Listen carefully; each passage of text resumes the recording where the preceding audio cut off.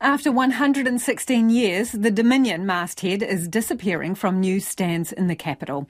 The capital's last surviving daily paper, the Dominion Post, started 21 years ago as a merger of the Dominion and the Evening Post, is being rebranded the Post.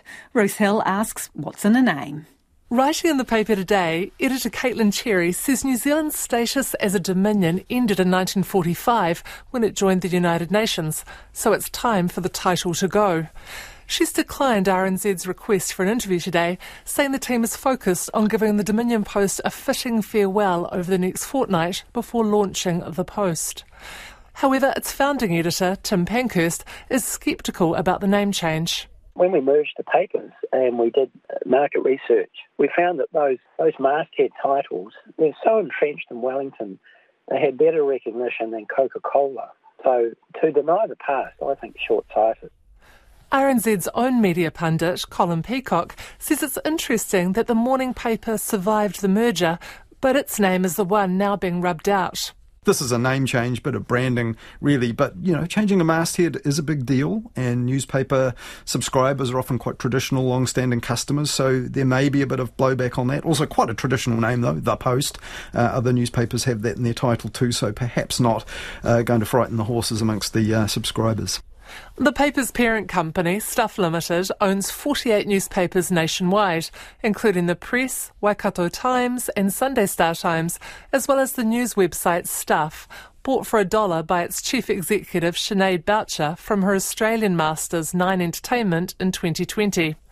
While daily paid subscriptions for the paper had dropped to 37,000 by 2019, this year the newspaper and its online version were clocking up 379,000 readers over a 7-day period.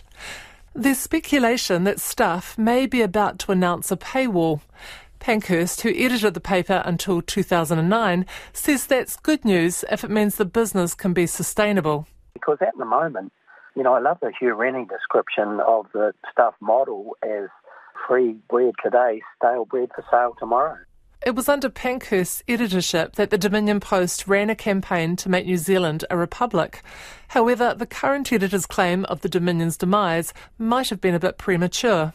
Republican Movement Chair Lewis Holden says the 1907 Royal Proclamation of Dominion status has never been revoked, so technically New Zealand is still a Dominion. But he's all for the paper's name change. Well, it's really a landmark decision by them because, of course, the Dominion status was what came after being a colony. So it's yet another progression, I think, in the movements toward full independence. Stuff is holding an invitation-only celebration at the Beehive Banqueting Hall later this month to announce what it's calling its next bold move.